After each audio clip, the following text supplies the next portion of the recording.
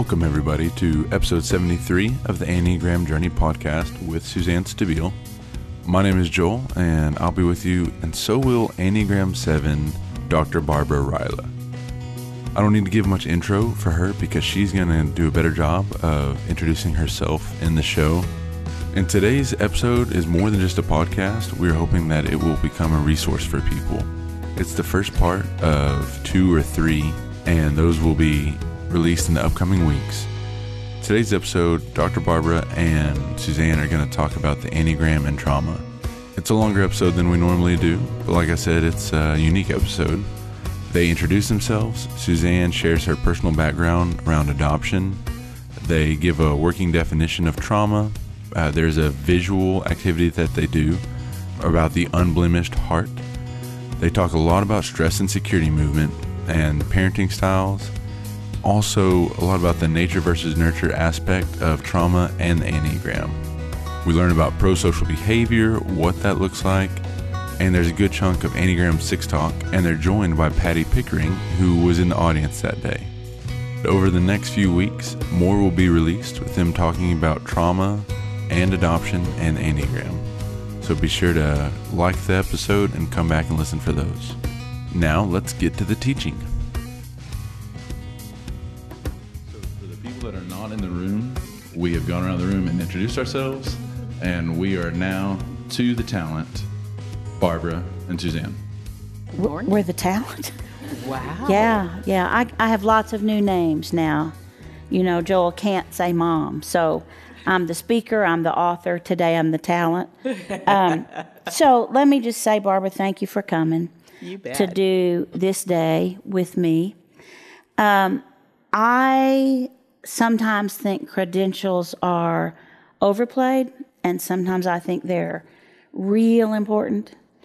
And I feel like to talk about trauma, it's real important that everybody who's listening understands what the credentials are and who has them. Okay. So my only role today is to talk about the Enneagram, because I don't have the credentials to talk about the other things that we're going to discuss. Mm-hmm. And I think we all need to kind of revisit being comfortable with what we have to offer and what we don't have to offer.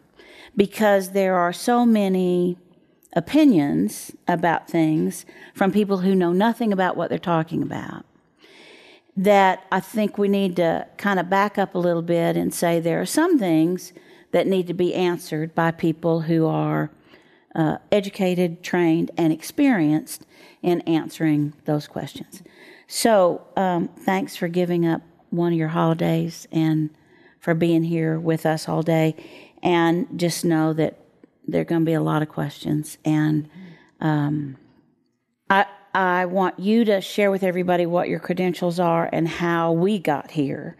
And then I have kind of a direction I'd like for us to start, and I think Joel will probably lead us where he wants us to go after that. I'm a psychologist with 35 years of experience, specializing in treating children with trauma.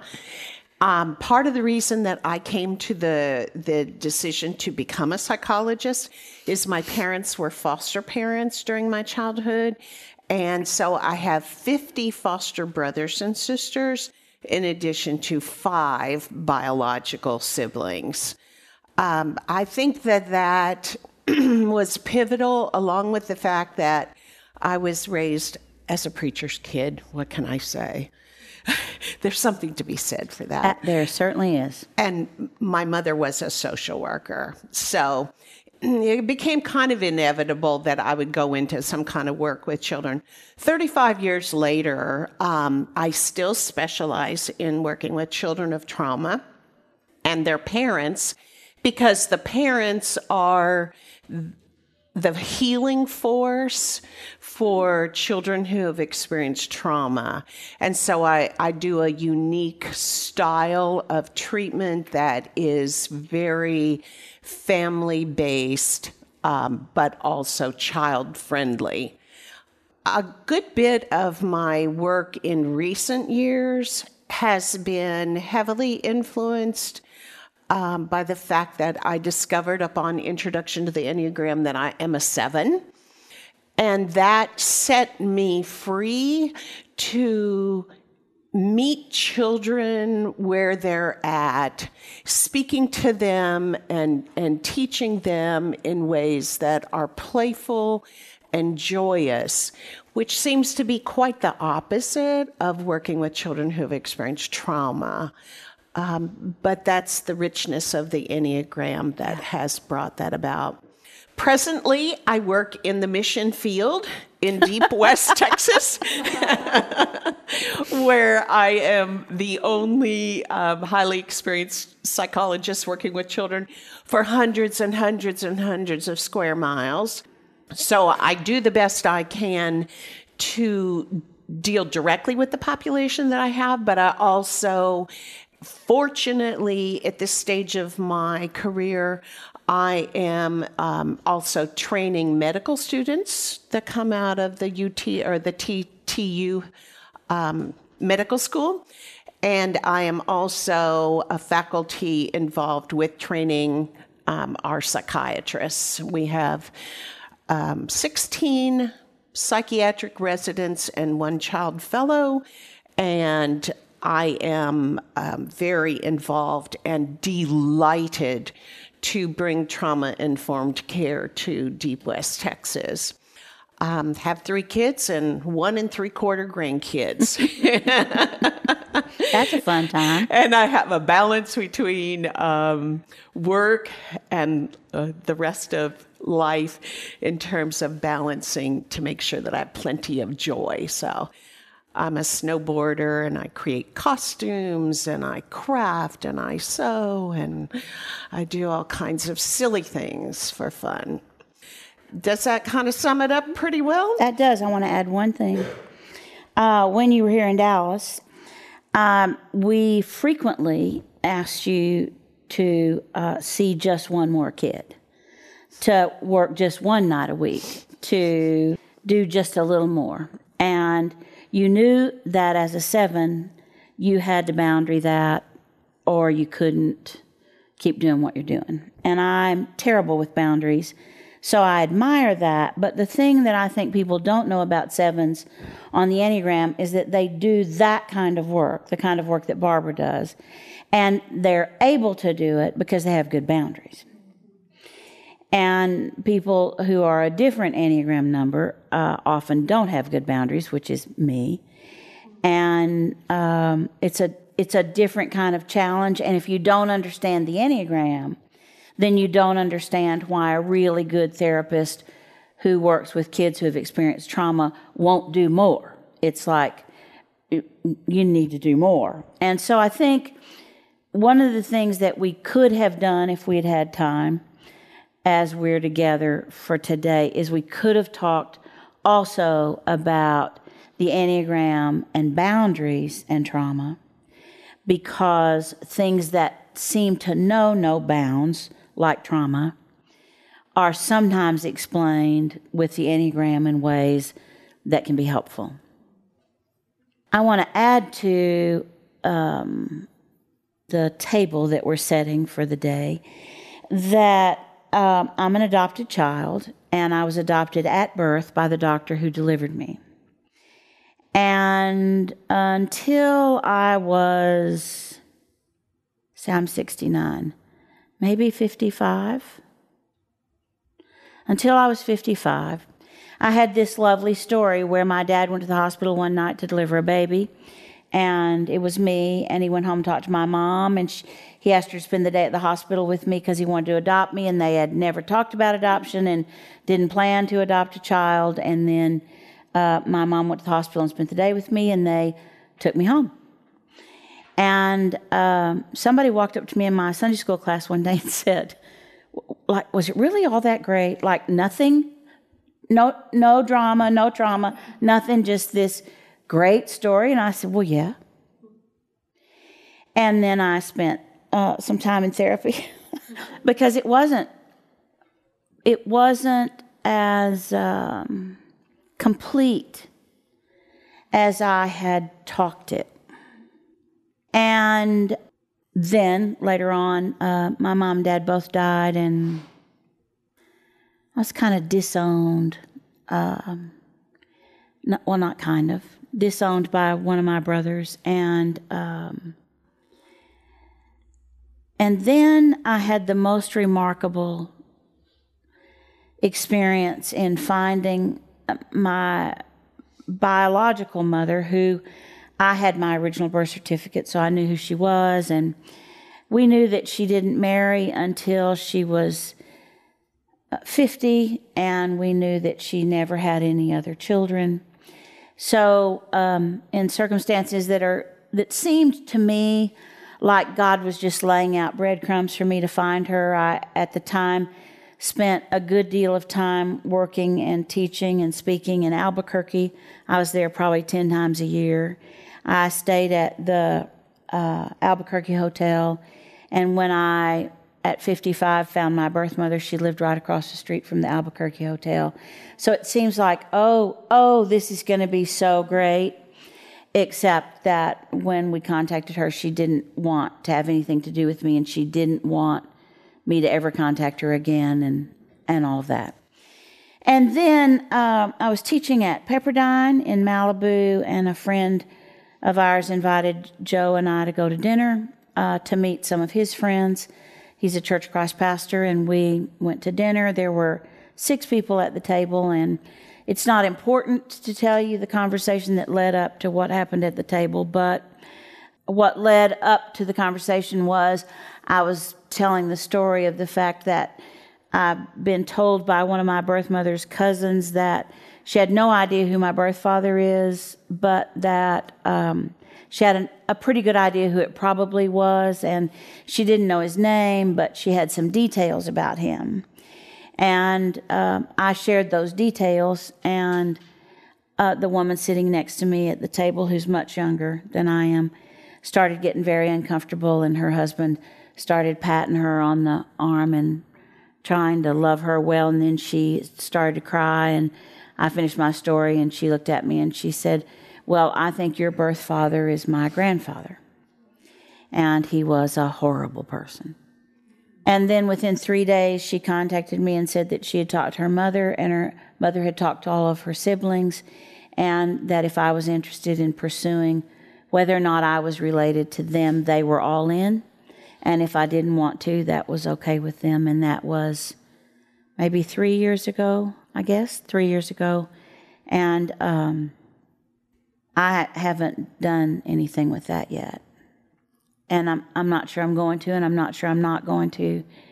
But the young woman who's sitting next to me at the table lives in the area, and she was in my cohort for a year, and it's a very, very complex, interesting place to be. And so one of you who's in the room desperately wants to know who your father is. And much younger than me, born in 1990. And I was born in 1950, and I'm not sure I do want to know. So, all to say, it's just very, very complex. And we're going to start by talking about trauma so that we can use the conversations around trauma and the Enneagram to talk about the trauma of adoption mostly later on in the day. I think I want to start here. Is there a working definition for trauma that we could all kind of hold on to for the day so that we have a reference point to come back to? I think a good way to describe it is experiencing something that threatens or feels as if it threatens our survival. And our survival is not just physical survival, it's psychological survival, and it can be spiritual and survival. So experiencing something that can take us away in a hurtful, frightening, intimidating, terrifying, upsetting, or even its opposite, an invisible evaporation. Okay. So let me add the Enneagram piece to that.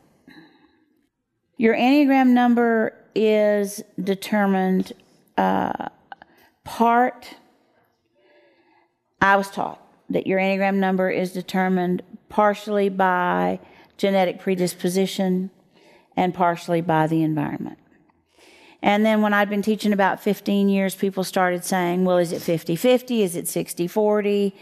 And I began to ask questions about that reality and think that through. And I ended up at a place where I am convinced, from the Enneagram perspective, that it's genetic predisposition, that you arrive on the planet genetically predisposed to be the Enneagram number that you're going to be. And I know that your Enneagram number or your personality is well honed by the time you're 5. You're already living into the fullness of that, which does not give you permission to assign numbers to children, because that's a whole different conversation. But I do believe that your number's well honed by the time you're 5, and that you're living out of it completely by the time you're 18, and that it has become your way of being in the world by the time you're 18, so that it feels like it defines you, and it feels like it's the only way you have to be in the world. So one of the reasons I teach the Enneagram is because inside of that one and only way of being in the world, and the only way that you can see the world, because the Enneagram is about 9 ways of seeing, is also subject to being healthy in your number, being average in your number, being unhealthy in your number, being in excess in your number, and being pathological in your number. And that's where credentials get to be really important to me, because I don't teach about the Enneagram and pathology unless I'm teaching only clinicians, or today we'll talk about it because Barbara's here. Because I don't want to cause harm. And that has always been true, but the Enneagram is so trendy right now that it would be really easy for people to just start talking about something that they don't know anything about.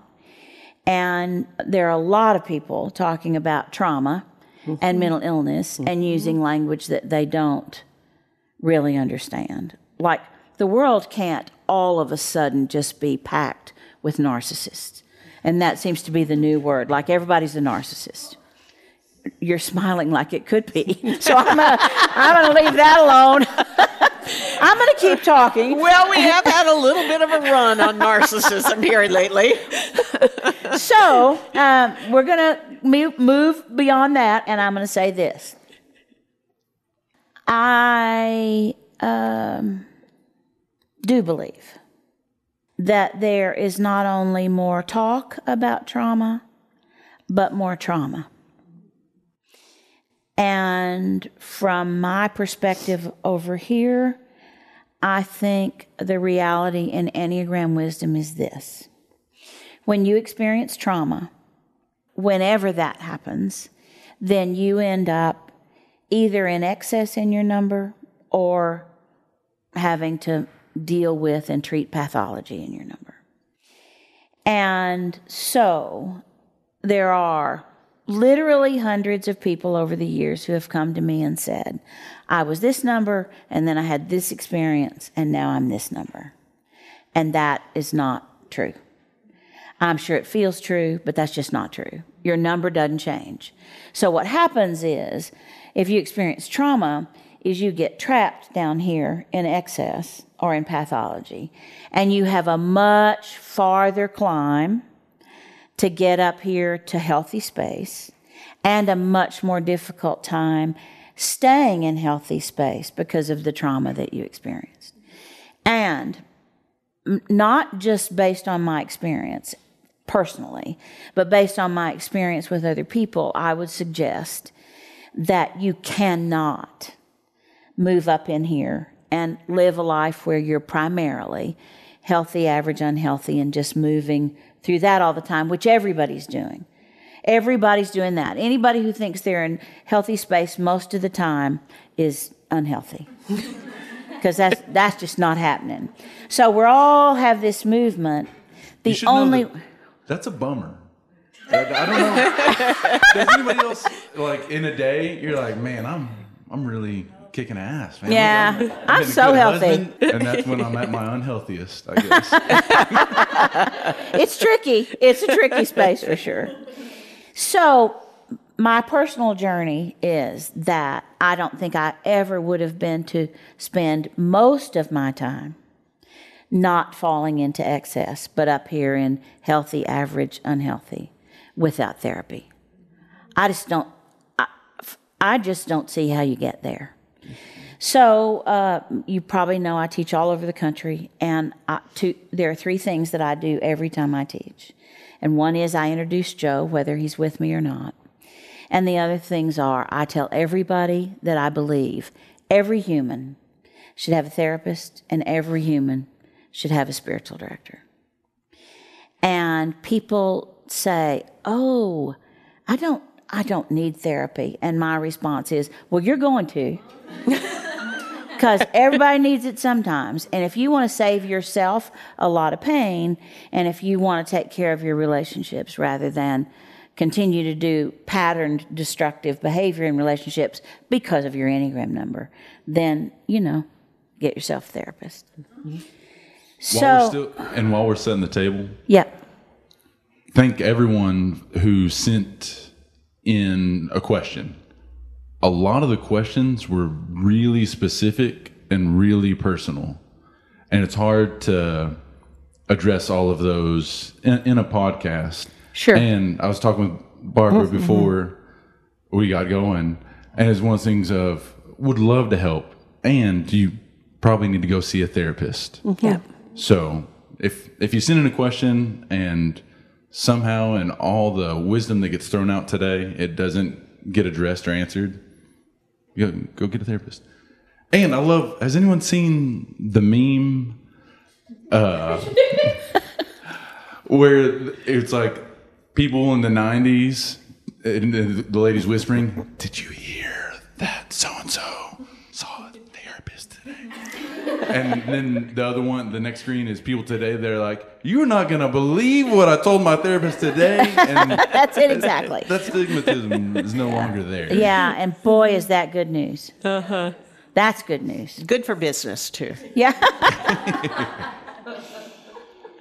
The only thing I want to say about that, in addition, is there are good therapists and not so good therapists. And there's the right therapist for you and a really good therapist who's not the right therapist for you. The same is true of spiritual directors. Absolutely. It's the same way you select your spiritual director is the way you've got to select your therapist. It has to be an intimate match. Yep. And your therapist may not feel like they're the right therapist for you. All right, so the reality is then you have options in terms of the Enneagram around understanding your response to trauma. But the only options you have are by looking at the Enneagram in terms of the lines that connect you to other numbers. There isn't an option other than that. So if you are a 2 on the Enneagram and you experience trauma and you think now you're a 6, that's a misunderstanding of everything around the Enneagram. Because it is likely, very likely, that if you have confusion, it will be between the number, your core number, and the number that you go to in stress. So, I think if you haven't done stress and security work around the Enneagram, you have to do that. And I may run through that a little bit later on after we've done a little more work in terms of what number goes where in stress. But I do want to now say that that's work you you have to do that's bigger than what we're going to do in this podcast. The Enneagram, I don't believe, would be particularly helpful in talking about trauma and in talking about adoption unless there was an understanding that you take on the behavior of another number when you experience trauma, and you can be in that space for a significant amount of time. And the most important thing about that is that the Enneagram is always helpful. So there is teaching, old teaching, that the move that you make on the Enneagram when you're in stress takes you to the low side of the stress number. That is not true. It is optional, if you do the work, for you to take on behavior from the high side of your stress number. No matter what you do in terms of behavior in your stress number, you can't take care of yourself without the number that you go to in stress. You just can't do it. And you can't experience holistic healing without the number that you go to in security. When you make that move on the Enneagram, you don't become that number. You take on the behavior of that number, and if you do good, deep Enneagram work, you can learn to incorporate that behavior in how you do life. So I'm going to give you a little example. Because I'm a 2 and I don't have good boundaries, one thing I've learned from the behavior that I get from 8 when I'm really stressed, one thing I've learned is how to say no. And I'm getting better and better and better at no, I can't. Not, and it's a no without 7 paragraphs. Right? It's just no, thank you, but I'm not available. I don't do one-on-one work anymore. It used to take me, when somebody asked me to meet with them one-on-one about Enneagram work, it used to take me a half a page to say no. And now it takes 2 sentences. So, I'm beginning to feel like I could just go to you today as a therapist and you could work with me and we'd be good. Yeah. But the reality is I can't take care of myself if I can't say no. Barbara, as a 7, goes to 1 in stress. And the reality is she can't manage the details of her life without that move, and that helps her take care of herself. So there's a lot to be said about how the Enneagram helps, but you have to give up the idea that you used to be one number and then after trauma, you're another.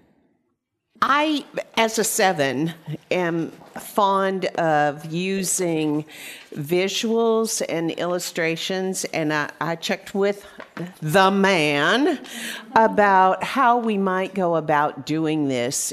So I'm going to walk us through an imagery for those that are listening to illustrate trauma and its effects.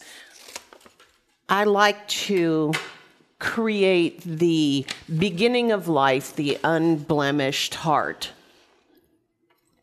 And you can see how beautiful and untainted and how absolutely, utterly perfect that looks. And then we begin to add trauma, one layer at a time, by crumpling it, maybe even experiencing a few tears, and perhaps being discarded, as is the experience in adoption. And then we retrieve that broken, mutilated heart and make every effort to straighten out, flatten out all the little injuries, all the little hurts, all the little tears and breaks. And what we see is that there's no way to make it right. That innocent heart is never going to be the same as it came into the world. And that's the nature of trauma. If you want to pass those around. That makes me sad. It's very sad. Is there anybody who doesn't have a damaged heart? No. Yeah. I think in understanding Enneagram work, matching it with child development, if we aren't injured to some extent in childhood by loss or tragedy or trauma, we are injured in childhood by the need to become independent of our perfect, loving, protective parents, because the push to become independent and separate from loving parents is a messy process, and there's always a little hurt in letting go and flying solo. Children get corrected, they get disciplined, they disappoint their parents, and so we all come with a certain amount of crumple to our heart. There's no way we can get out of it unscathed. What's the line between just life is hard and everybody, young couples come here with children, and if I say, why are you here? It's so they won't mess up their children, and I assure them they already have. Yeah. Right? Like that's a thing. Yeah. So where's the line? Or what defines the place where there's life? Just life is messy and hard, and there's trauma. I don't know if it's a clean-cut line. It's going to be a gradated, shades of gray kind of line. The best reference we have is the Adverse Childhood Experiences study referenced by one of our participants, which is a count of difficult experiences during childhood cumulatively can reach a threshold of harm. And so our threshold of harm in terms of the science right now is set at 4. And these adverse childhood experiences are parental loss, divorce, abuse, neglect, substance abuse, mental illness in the household, incarceration of a parent, these kinds of markers. So that's the best answer that our science can offer right now. I'm going to talk about the number that people go to in stress, just so everybody's on page with us. Okay. There may be people who haven't done enough work to have that right on the surface. So the reality is, I'm going to say it again, in terms of the Enneagram, is you're going along probably an average space in your number. If it's a really good day, you might be top of average and the bottom of healthy. And when you experience trauma or you have a negative experience, then you, almost in a patterned way, with some patterned behavior, you begin to fall down through healthy, and then through average, and then through unhealthy. And you don't generally get anybody's attention until you're in unhealthy space. Otherwise, it looks like you might be just a little feisty or feeling a little insecure. But by the time you get to unhealthy space, people are noticing that there's behavior in you that's not good behavior. By the time you get to excess in your number, then you're behaving so badly that there's an intuitive move. And so badly means you're behaving in a way that it is so obvious that you're not okay, that you intuitively move to take on some behavior from the number that you go to in stress. So I'm going to run through the numbers so everybody knows what we're talking about. 9s in stress go to 6. 1s in stress go to 4. 2s in stress go to 8. 3s in stress go to 9. 4s in stress go to 2. 5s in stress go to 7. 6 in stress goes to 3. 7 in stress goes to 1. 8 in stress goes to 5. Everybody got that? Goes to does not mean that you become that number. It does mean that you take on the behavior of that number. So here's what happens. Intuitively, when you can't manage what's happening in front of you, you take on the behavior of that number. It is how you take care of yourself. But the number also, the number that you go to in stress, and go to is bad language, and I'm going to keep using it because it takes too long to say the number that you move to where you take on some of that behavior. I'm not going to say all that. So you go to that number, but what happens is that number also has healthy, average, unhealthy, excess. And so you're not ever in stress going to take on the pathological behavior of the number that you go to in stress. But you perhaps will take on excess of that number that you go to in stress. And you can learn when you're falling down through healthy, average, unhealthy, you can learn based on predictable behavior in unhealthy to go on your own and get some good, healthy behavior from your stress number. And it's a game changer. It's less work than it sounds like. And so it's a matter of learning your Enneagram number so that you know your core number, then doing another Know Your Number workshop, recorded or live, and listen only for the number that you go to in stress and the number that you go to in security. And then stop messing around with Enneagram things that are not helpful and just spend time figuring out the moves that you make on the Enneagram. Wings are not particularly important. Wings are interesting. They help you when you're trying to figure out your number, but they don't really play a part in the conversation that we're having today. So that doesn't need to be on the table for what you're trying to manage or deal with. I would think that the number we go to in security is also an important part of this conversation. I think it is. And my question for you would be, do you think it's important because you can teach people behavior that represents the number they go to in security? I would hope so. Me too. Me too. And I think you can do it. I think there are willing pupils and then there are resistant pupils. So I would hope that we have willing pupils. Yeah, that's lovely. Yeah, well, I do work on the pathology side. Yeah, I think there's a little 7 in that. Here's what I would say. I just started a new writing project. Can't do it without time in 4. I can't do it. I can't do it. Mm-hmm. But I learned from time in 4 when I wasn't writing, what that feels like, and what I have to do to set up the space for that to be a reality. Mm-hmm.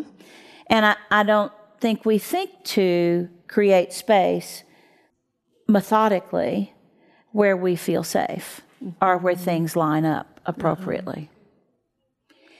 All right, what you want to talk about? Your turn. Just talk for a while. I might help. Did everybody get a heart? I don't think so. I love that question. Does everybody have a heart? Everybody needs a heart. I think one of the things that is fascinating is what we're learning in the science about the biological understrates, the biological responses to trauma. And because I work with children and I'm very focused on child development, I would add one piece to the part around nature and nurture. I think all children come in with one of the types of nurture that scientists call the easy, the slow to warm up, and the difficult babies. These temperaments seem to be genetic, but they also seem to be sensitive to prenatal factors because one of the things that I think affects people of adoption is the prenatal experience of not being wanted, the prenatal experience of stress, maternal stress. And what we're finding is scientifically that babies are experiencing brain growth and development in utero that is very responsive to the external environment of the gestating mother. And so children who are born of domestic violence, children who are conceived in rape, children whose mothers are not well loved and well cared for, mothers who conceive in an untimely way, that has a shaping effect on the neurobiology of the child upon entrance into the world. And it does not make for the easy temperament. It makes for the slow to warm up temperament, which is shy and retreating from stress, or it translates into an infant that is difficult to calm, difficult to meet their needs, difficult to read their care signals, and that forms the basis, one of the bases of the temperament, forms the basis of the Enneagram number. All children are born into a caregiving environment. And the caregiving environment that has the most lasting impression will shape that child's personality in my observations. And then the baby arrives into a caregiving environment that shapes the biology that the baby brings in. And the 3 parental environments that we know, and you notice 3 by 3 is going to come to 9. I know. It's really fascinating. Yeah. It really is fascinating. The 3 caregiving environments are parents who are responsive is the gold standard, the ideal.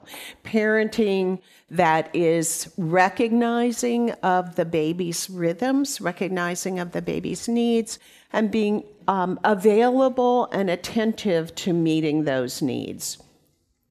Then there is a domineering, overbearing, perhaps controlling, perhaps helicopter parenting that is a more aggressive and intrusive type of parenting. That type of parenting environment we associate with either helicopter parenting, overly attentive, anxious, controlling out of maternal or paternal anxiety, all the way down to being abusive and harsh and ugly with the child. And then the third type of parenting is more of a casual, laissez-faire type parenting. And that style of parenting runs the gamut from being neglectful and disengaged from the child all the way down to being preoccupied with one's own parenting or one's own life, and perhaps turning the care of the child over to caregivers all the way. So, in other words, from a healthy to an unhealthy style of parenting. And that 3 by 3 grid, I think, combines the nature and the nurture into a very elegant explanation for the development of our number. And I have to say my understanding of Enneagram is still insufficient to completely flesh it all out, but Suzanne, you look like I gut punched you. I have a quick question. So the 3 types there, the first one, what you said was the gold standard, the responsive. Responsive. Mm-hmm. Was there a level though with the other two, it kind of started off as this is just kind of how it is, not good or bad, and then went down. From the controlling, domineering kind of style of parenting, we do have a healthier side of that parenting, which is going to build people that are highly responsible. But if it is too harsh and steps across the line into traumatic care for the child, then we have much, much more turbulent and difficult personalities emerge. Okay, and then my follow-up question is a lot of the talk with Enneagram and a lot of the work that is done here around Life in the Trinity Ministry is about balance and finding balance. Is an ideal or even possible goal to find a balance of those, of the casual, of the responsive, of the controlling? I think because we're all going to be predisposed by our number to have a particular type of parenting. So an 8 is going to differentially parent probably quite differently than we will with a 5. So that's a factor as well. But there are, within those categories, there are healthier versus unhealthier ways to parent. Our goal for parenting needs to be the responsive model wherever possible, because that is our golden mean. And of course, that's a real difficult, that's more difficult for some numbers than it is for others. Right. So I don't feel gut punched. I just am kind of in awe of everything that you said so succinctly. So thank you. I do believe this. I think aggressive numbers are gonna be aggressive as parents, and dependent numbers are gonna be more responsive by nature, I think, and withdrawing numbers are gonna be withdrawing. I mean, that is a reality that we can go with. And I wonder if we might be able to say that it is a certain kind of challenge for an aggressive number to parent a withdrawing child, or a certain kind of challenge for a dependent parent to parent an aggressive child. Very much so. You and I were in this room, I don't know how many years ago now, and we did a monthly discussion group with parents, and we had a parent who was a dependent number parenting an aggressive child. I'm going to go ahead and just tell the audience that group's not coming back, so we don't need those emails. And when we did that we finally, I think I said it, the dependent number was distancing her child from herself by wanting to help her. And finally, at one point, she said, all I want to do is help. And I had to say, your daughter does not want your help. Is that trauma for either party? The mother? Yes. Yes. It's very traumatic for the mother. And for the child, it characterizes what we call a lack of fit. So this is and we'll get into this perhaps more in the afternoon or as we talk about adoption, but if we have our children by birth, our genetics tend to mesh better in terms of the temperament of the child that joins the family. In adoption, we are luck of the draw. And so the fit between the parent and the child will be really potentially more of a factor in being able to navigate a close and trusting relationship. In this case that she's discussing, it was an adopted child who came from a trauma background, which means that her temperament was going to be on the aggressive side. Yeah.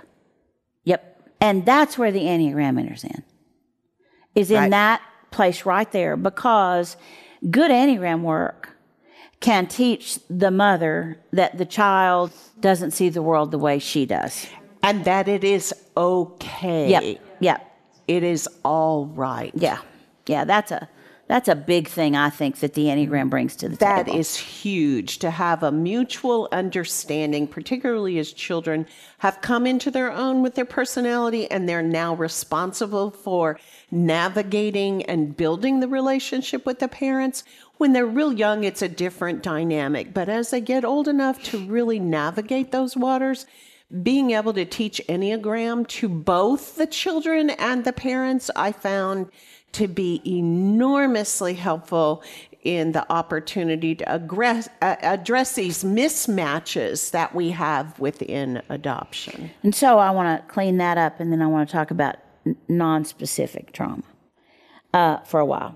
I want to just clean that up by saying that we agreed that we were going to use animals for the children instead of numbers. Mm-hmm. And it worked. Yes. And that we would use numbers with the parents. Yes. And what my goal in wanting to do that was that children who are adopted tend to be afraid to tell the truth about feelings toward their parents, and then adopted parents. And then things just get very, very messy. All right, I want us to pull away a little bit from adoption, and I'd like for you to talk about how you think the Enneagram can be helpful in particular experiences of trauma that don't have to do with adoption. Whatever experience you might want to, if you want to build off of a story or whatever you want to do. Because my lay theory is that there's more trauma every day that we wake up in our culture in the West than there has been before. And it doesn't compare to the trauma that's experienced in developing countries and other places. Mm-hmm.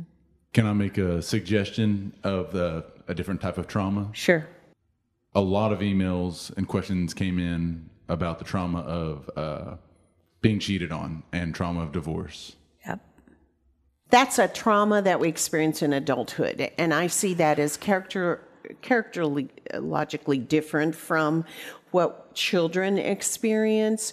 When a child experiences trauma, it builds the character and it's hardwired in. When adults experience trauma, they already have settled into styles of managing stress, and in this case, extreme stress.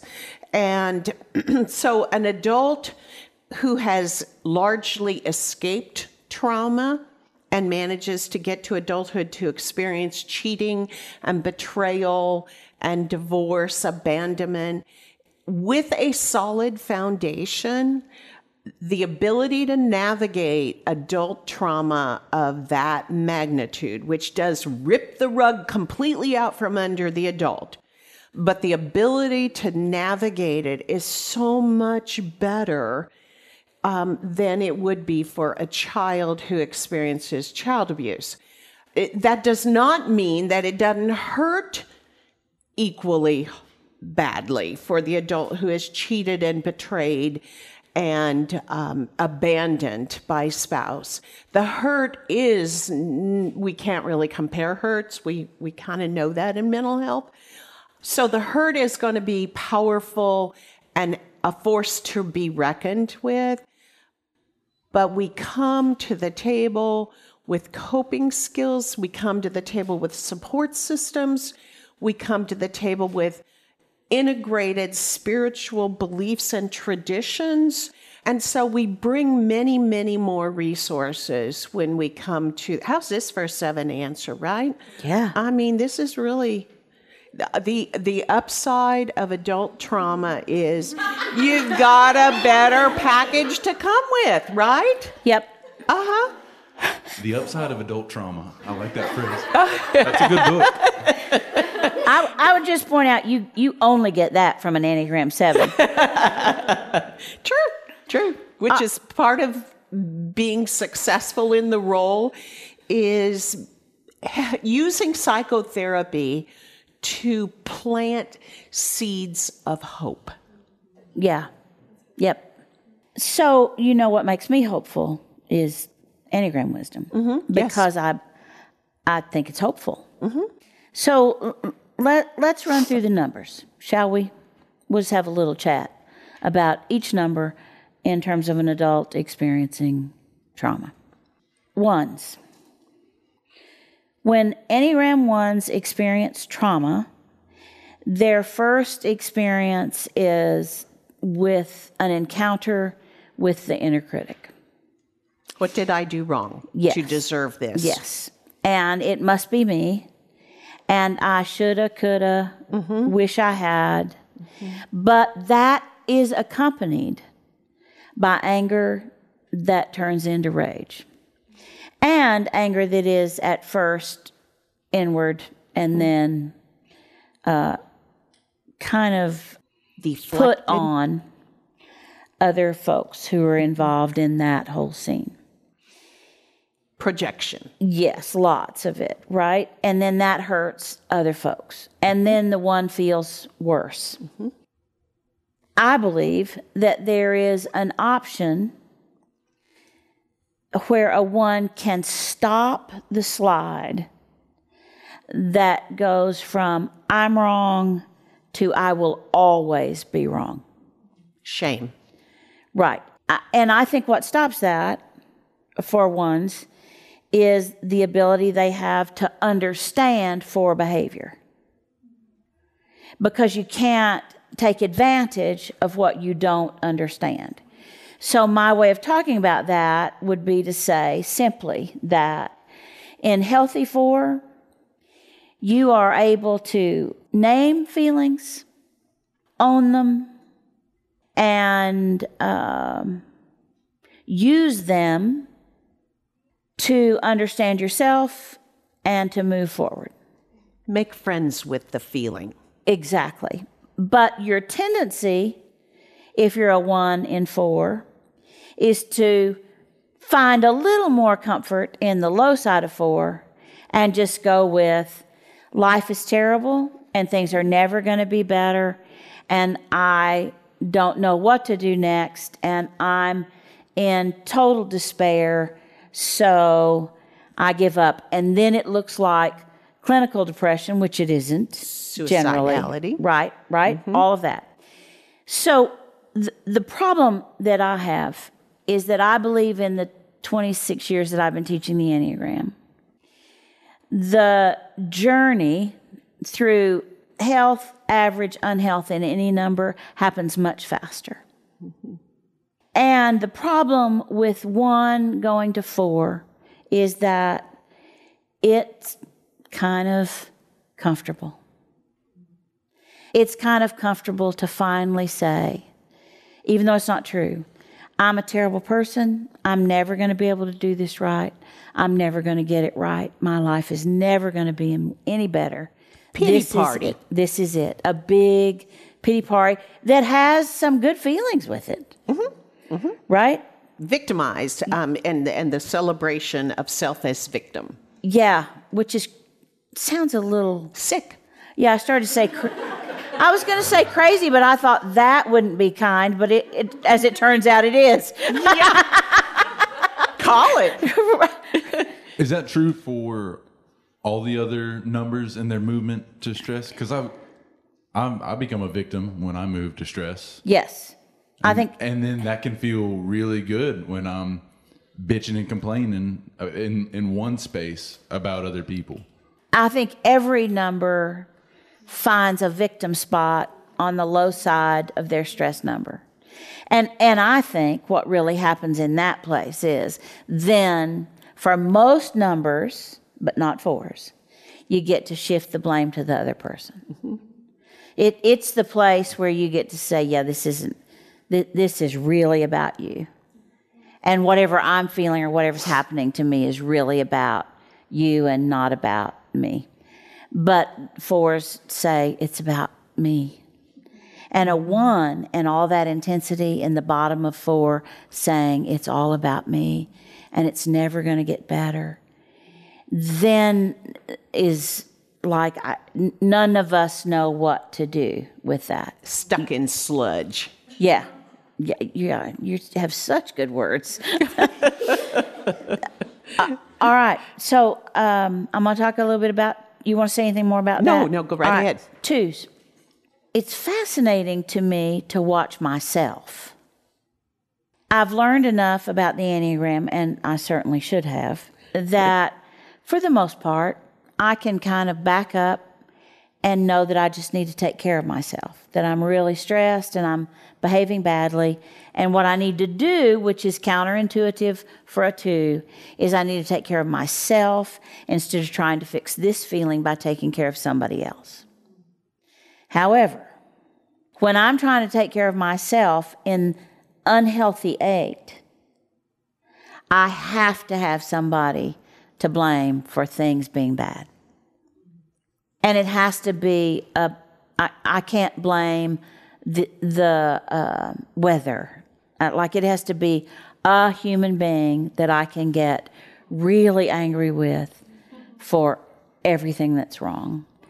But for 2s, it comes in waves of strong anger and pitiful.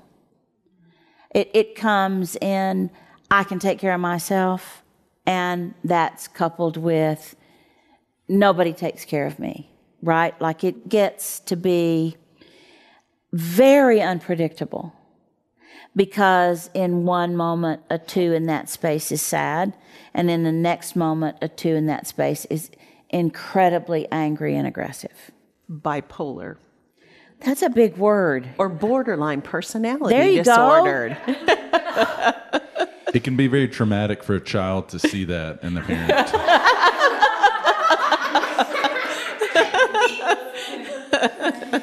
It's interesting that I just looked up, and Joel is making statements, and I looked at Joe, and Joe in his 9 space went. It's like I'm not jumping in. I'm good back here. That was a Joe smirk. That's right. So what I want us all to be aware of as I go through the numbers is I've taught you that you can recognize when you're unhealthy in your number. Work on that. But you can also recognize when you're unhealthy in the number that you go to stress. Mm-hmm. And an awful lot of damage can be caused by your behavior in the number, the bottom unhealthy side of the number that you go to in stress. And that's not necessary because you can learn to stay above the line and not go there. You just have to really, really work at that. All right, 3s in stress go to 9.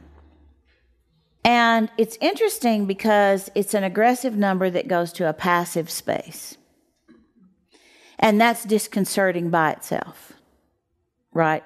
When a number that's usually doing and achieving and getting stuff done and making things happen is laying on the sofa with the remote, then there's a problem there, but it looks safe. And I think we have to put on the table that being inappropriately aggressive is not more damaging than being inappropriately unavailable. True. And in terms of psychological development, neglect, which is the ultimate form of withdrawal, is the worst environment for a child. And it's the worst environment for a mate, a friend, to have that withdrawal, that rejection, abandonment, psychological unavailability. Okay. The 4 move in stress is tricky. And the reason it's tricky from my perspective is because 4s are kind of self-absorbed in unhealthy space. So by the time 4s are stressed, they are just all about themselves. The move, however, in stress is to 2. And so a really stressed 4 who has been inconsolable, only focused on the past, and something that you can't do anything about. If only that hadn't happened, but it did, and now there's nothing I can do about it. And I'm never going to be okay. But the move in stress is to 2. And the low side, unhealthy side of 2 is being overly helpful. And that seems kind of like a nice break. Right? To go from, oh, life is terrible and I can't stand my life, to, is there something I can do for you? It's kind of a, this is good, except it's not good. Because it becomes manipulative, which means, in my observation, that 4s that are in unhealthy space, who are in 2 unhealthy space, are doing with and for you in order to manipulate you. Giving to get. It's tricky. It's very tricky. And so I think the thing we all have to be mindful of is that my theory, feel totally free to correct me, is that it is harder to recognize unhealthy responses to life in a 4 that's experiencing great trauma after they take on 2 behavior. Because it actually looks like they're doing pretty well. And we refer to that as pro-social behavior. Behavior that is interested in engaging in a positive way, a helpful way with other people. So superficially, it looks pro-social. Yep. When in fact, you're describing anti-social behavior, which is designed to give in order to receive. And in my experience, they are giving in order to receive the space to be wallowing in pain. And that doesn't get lived out in 15 minutes. That gets lived out in 4 days. So here's my personal experience. Some of us in the room have parented 4s. And it is that space where 4s are pro-social that parents of 4s, or spouses, or partners, say to other people, you know, I think we've turned a corner. It's like I've been so worried, and then all of a sudden, I think we're in a pretty good place.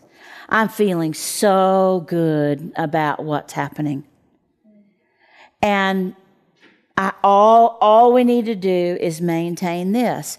And the reality is that what you're trying to maintain is unhealthy compounded by more unhealthy, because it's not a real thing. It's a setup for the real thing. Right? Right. You want to talk about that so I can just breathe for it? It's a trap. It is a trap. It's a trap. Is it intuitive or intentional? Oh, I don't think it's intentional in the earlier years. Now, as an adult with Enneagram work under their belt, damn sure it's intentional to some extent. Yeah. But it's primarily intuitive. I think so. I think that's the nature of response to trauma is encoded in our right brain. Trauma is encoded non-verbally. Trauma is encoded as patterns of feelings and behaviors and sensory experiences. And so trauma essentially is what we called the unconscious. Trauma is encoded in a place that's inaccessible. And I think that's where we go during stress. We go to the least accessible part of ourselves, the lowest functioning part of ourselves. And that's why the Enneagram work is so productive, because we can use the left brain to understand what the right brain just did to us. We are ambushed by ourselves, our unconscious. Yep. And that's trauma. And how would you ever change that response if you don't understand the healthy side of the behavior pattern that you end up in intuitively based on Enneagram moves? How would you ever know to do that differently, right? So 5s. And this is another really tricky one, because 5s withdraw in stress. So they're like so withdrawn. And then the intuitive move to 7 means that all of a sudden they're kind of awkwardly funny. Outside of themselves. And they're cracking jokes, and you think, well, this is good. I've never seen you quite like this. And then you end up saying things to 7s to 5s who are in 7, like, you seem to be doing so well. And 5s don't want you in their personal lives, so they say, thank you, I am. You're exactly right. I am doing well.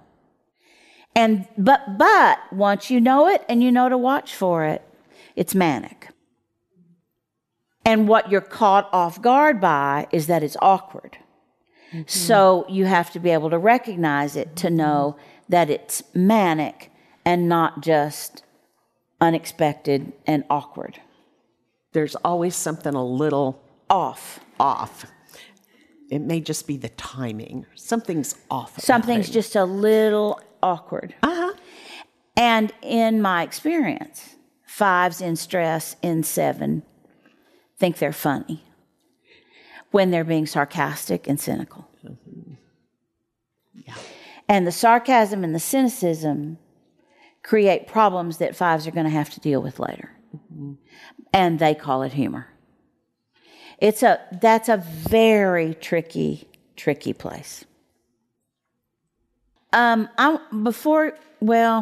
think I want you to go first in 6s, and here's why.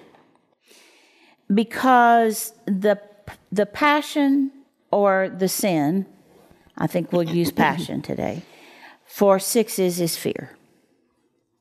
And I think, as a layperson, that exacerbates everything that has to do with trauma. And you know that I think there are more 6s than any other number. And I believe that there is free-falling anxiety everywhere right now. And I think it's falling on anger and anxiety. And I think they're falling on all of us at unexpected times. And we're caught off guard with no response. So I believe in the history of my lifetime, which is but a wee spot in history, but it's 69 years and 28 of them working with the Enneagram. I really think that 6s are experiencing an awful lot that has to be worked through right now before we ever get to trauma. And then there's trauma. And I'm also guessing, and I might be wrong, and I'm happy to be wrong, that you're going to talk about the fact that if you are struggling with fear and anxiety anyway, then trauma is, are you more vulnerable? The question I have is, are 6s more vulnerable to trauma in our current environment in the West? Okay, I'm gonna take a perspective of child development, because I think 6s come to the table with fear largely because they have gotten through childhood relatively unscathed, meaning that they haven't had severe trauma. So if you arrive to adulthood and you are a 6 personality, my sense in terms of child development is that you bring a basic level of fear that is affirmed and confirmed by fear-evoking events and trauma. And that serves as confirmatory. But I think in terms of the childhood model, and I'd have to think that through quite a bit probably with you, but my sense is that 6s come with a familiarity about fear and danger and concern for safety that is a confirmatory bias. That means they are expecting scary things to happen, and then when they happen, there is a sense they're that affirmed. They're confirmed that yes, the world is dangerous and scary place, and we got to deal with it. And then 6s and 3 deal with it fast. It seems to me to be a quickest, I got a lot to do, I got to get it done, I got to get it done right now. But to maintain that, they get lost, I believe, on the 3-6-9 triangle. And there are 6s in the room who can certainly confirm this, and I think might want to enter the conversation here, and I'm ready for that. But I think if you're on the 3-6-9 triangle, which is the central triangle of the Enneagram, and that means you carry a heavier load in terms of movement, because your movement constantly takes you to a different dominant center. So you are moving from being thinking dominant to feeling dominant to doing dominant to feeling dominant to thinking dominant.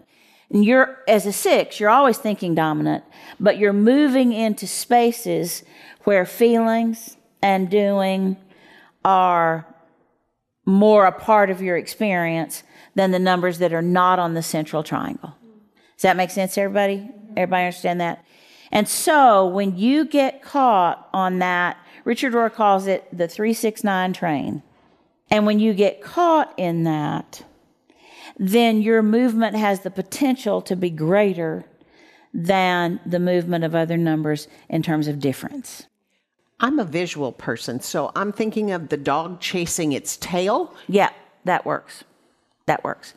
So Patty, would you first start by talking about falling down in your number? Then would you add to that what it feels like to go to the low side of your stress number?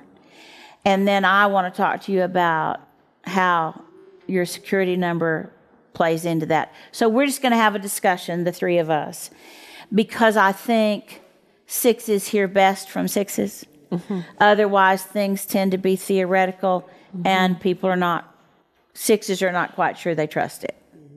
So, welcome to the conversation. Thank you. Right, okay, I just want to say thank you to Barbara for the comment about you're born into the world with a certain disposition, but then the environment confirms that. And as a 6, I had a mother who was mentally ill, so I think she definitely sort of affirmed that danger. The world's not a safe place. And Suzanne, we talk about scanning the horizon for danger, and I always do that. But I think what's so apparent to me as I listen to you, I have lived most of my life in the downside of 3. Mm-hmm.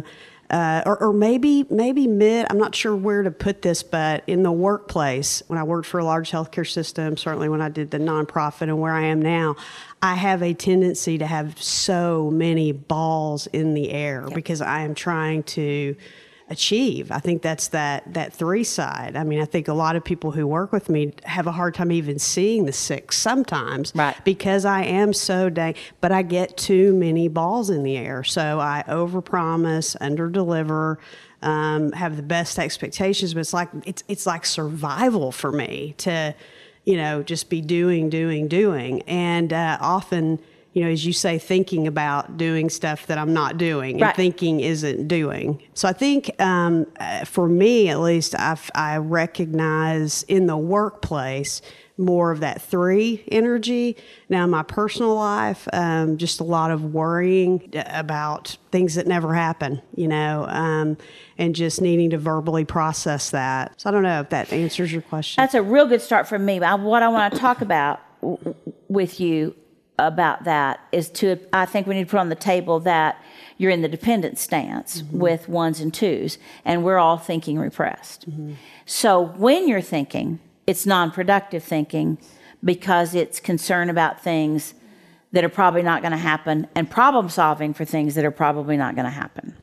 When you add to that being in the unhealthy side of 3, then when you take a break from doing to think things through, it's not productive thinking.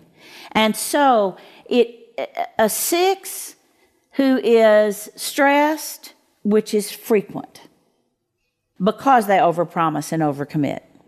So a 6 that's stressed, that doesn't know that there's a way to access the high side of 3 behavior, and that then doesn't know how to get that done, ends up too many balls in the air is a perfect description. The thing it left out, though, was that all of those balls that are in the air are generally to be a good human being who's helping other people and who's trying to make the world a better place. And that gets lost more in this move on the Enneagram, I believe, than anywhere else. And it's because of what lay people call manic behavior in trying to do and do and do. And I don't know that it is manic. I think that's lay language that I'd like for you to correct. Yeah, purposeless energy outlet. And so, yes, it looks manic-y. I don't know that we would diagnose it just from that observation, but it's definitely not something we want to see. And Suzanne, the only thing I would add to that is that all of that activity definitely ties back to me trying to feel like I'm on safe ground. Yep. Isn't it also because you're trying to make the ground safe for other people? Absolutely. It's never, in my experience, I need to be safe. It's we need to be safe. So this is the point in terms of Enneagram wisdom where I teach you that the number that's the most concerned about the common good is 6s. So it is actually a lovely time in history to have more people concerned about the common good than any other number. But think about what that feels like for a 6. If you already are anxious, and there's free-falling anxiety everywhere in the culture, then you end up not being able to manage the one thing or the 2 things that are actually something you could do something about in terms of anxiety, because you have to manage so many things in order to have a place to stand. And so I think what's happening is we have lots of folks who are, what is the word? Who are acting out, that's not the word. Displaying is not the word either. Embodying. Yeah. Dang it. You're just extra smart today. If you say embodying, we'll just edit out that she said it first. Oh, good. There we go. I got you on this one. Who are embodying all the anxiety that we all sort of feel, but we get to put it on them because they're so willing to wear it. Yeah. See, that's what we're doing. It's like they're like a magnet for it. So we're managing and dealing with our own anxiety through them. And then through them, we're saying, here are the things that you shouldn't be worried about that. I'm getting this image of anxiety, and sometimes explaining it in a sensory field helps us to understand how unsettling this is. So I recently, at 66, got my first opportunity to cruise, and on one of the smaller boats that we had to get on, the waves were ginormous and irregular, and the path we were taking to the wharf was not such that you could get your balance. I think anxiety and being a 6 is feeling that unpredictable shift in position and not knowing which direction to brace because you don't know where the next incoming is going to be experienced. And it's just generally unsettling. And exhausting. Yes, because you're constantly flexing your internal and external muscles to anticipate and adjust in anticipation, but we can't perfectly anticipate what's coming at us next. And so, 6s have to understand that 9 energy is available. Without it, the Enneagram would not be just. It just wouldn't be what it is if that anxiety didn't have a place to land. On the other hand, I'm going to skip to 9, and then I'll come back and do 7 and 8. And do you have anything else, Patty, you want to talk about all that? No. I just think it's real important that children who appear to be anxious get lots of language from us around it's okay to be anxious, and here are tools to work through that anxiety. And I think instead we're patronizing with adults and children who are 6s on the Enneagram. And in that patronizing way, we say, don't be silly. You don't need to be worried about that. Boys don't cry. Yeah. When in effect, it's almost like we're putting our anxiety on them and letting them carry it for us. Suzanne, I would say one thing that you and Joe helped me with was a lot of my security came from the church when we first met. Yep. And through a series of things that kind of fell apart, what I'd been taught to believe just wasn't rock solid anymore. And it really was safe ground for me, and I had to find another way to feel that. And unfortunately, what was the most terrifying thing as a 6 that I ever learned was that has to come from within me. Mm-hmm. And I thought, oh my gosh, we should all be scared. You know, if I got to drum that up, that it's not out here somewhere. So when you talk about the move to 9 for a 6, the only way, in my experience, to get there and to find that it's all going to be okay and it's all going to work out like it's supposed to, has to come from within. And that takes a ton of real, like you were talking about, intentional work. Yeah. For a 6. Yeah, and so that's why 6s have to learn about 9s. Yeah, like you have to learn that that's available to you. Otherwise, it's like where am I supposed to go from here, and how would I get there? I want to talk about 9 next, because 9s are generally not prone to stress, even when they should be. So what 9s do on the unhealthy or excess in their number is they have a great desire and the ability to be unaffected by life. And they can be unaffected by things that they need to be affected by.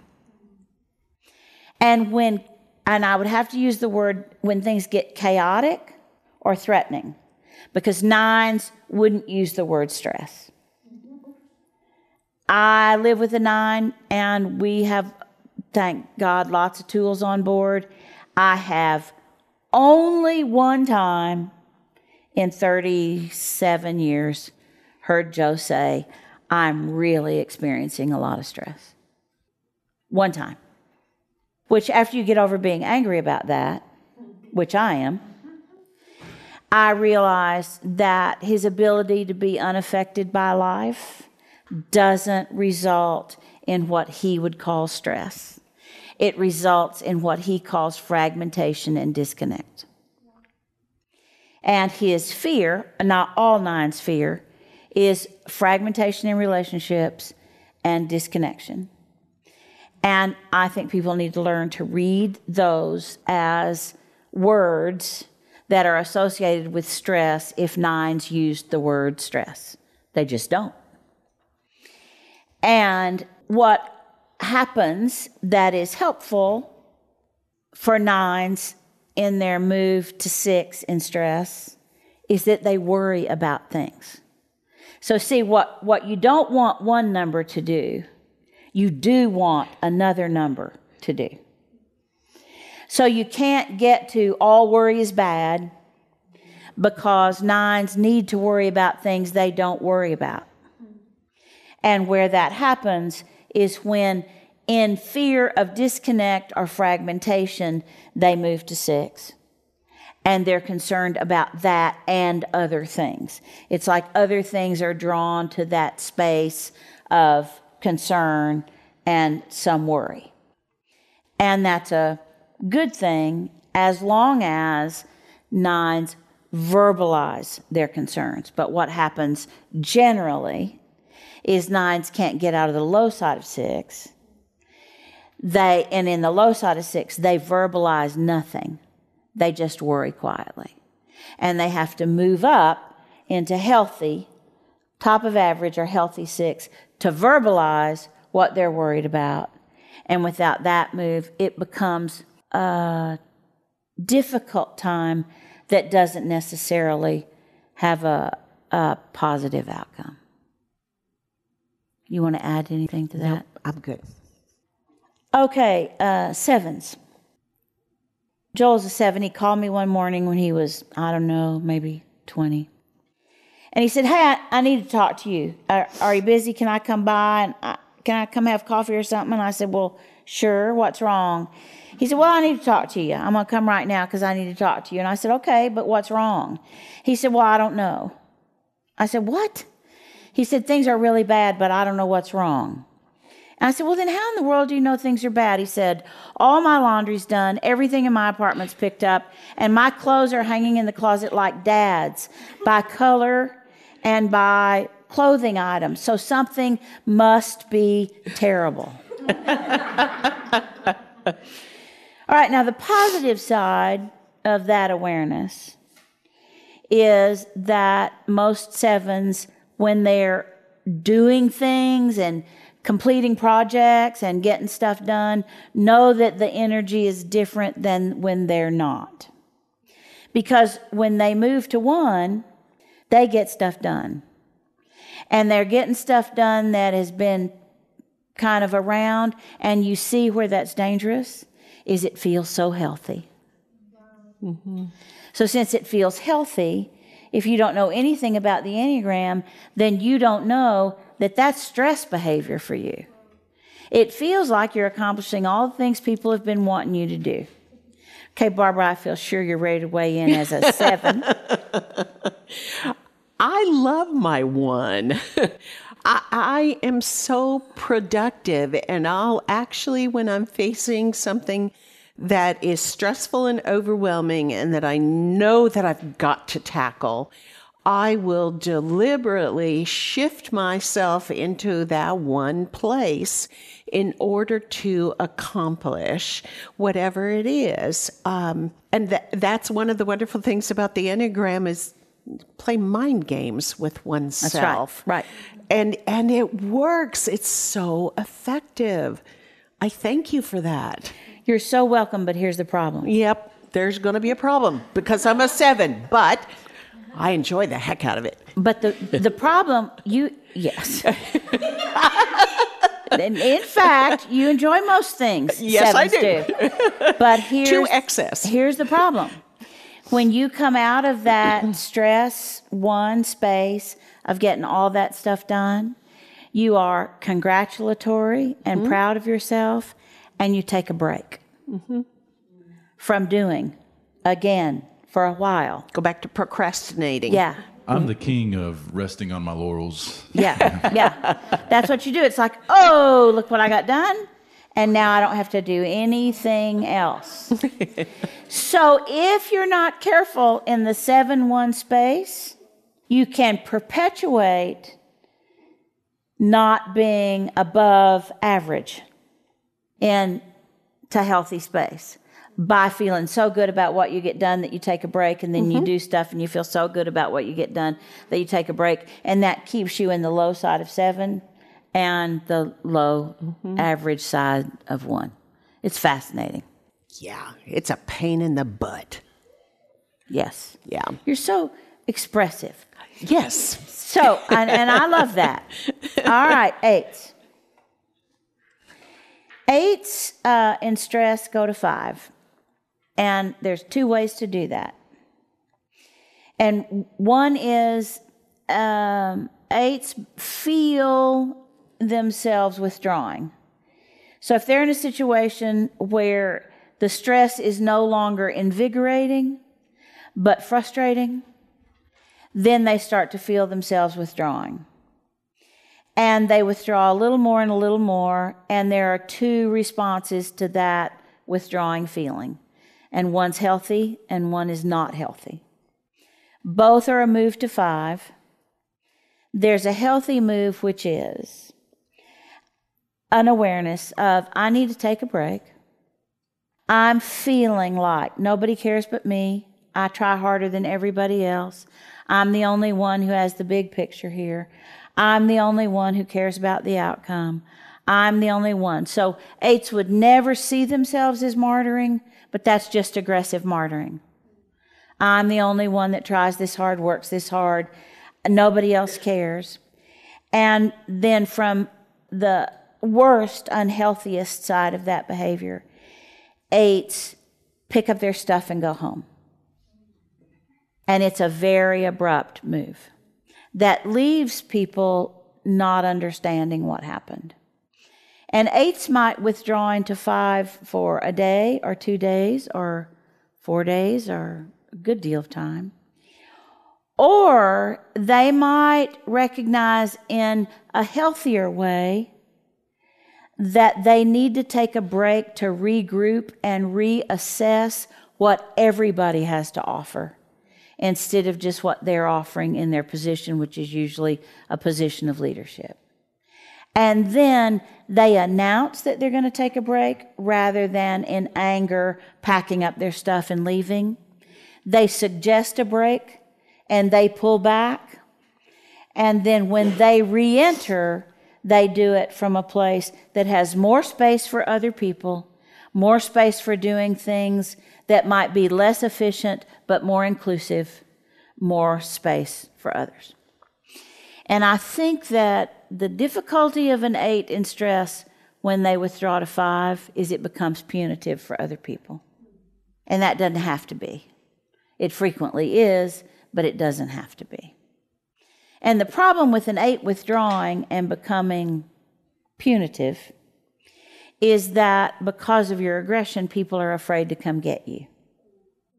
And there's a lot of relationship damage that can occur during that kind of time. So the reality is there has to be a meeting somewhere in the middle for that to not create just more problems. It just sounds so sad, but I think it's true, because when an aggressive number goes to passive aggressive, that shift is a threat to everybody who cares about that person. Because an aggressive person who is withholding their anger, rage, seething with aggression, we're terrified what's going to explode once it is unleashed.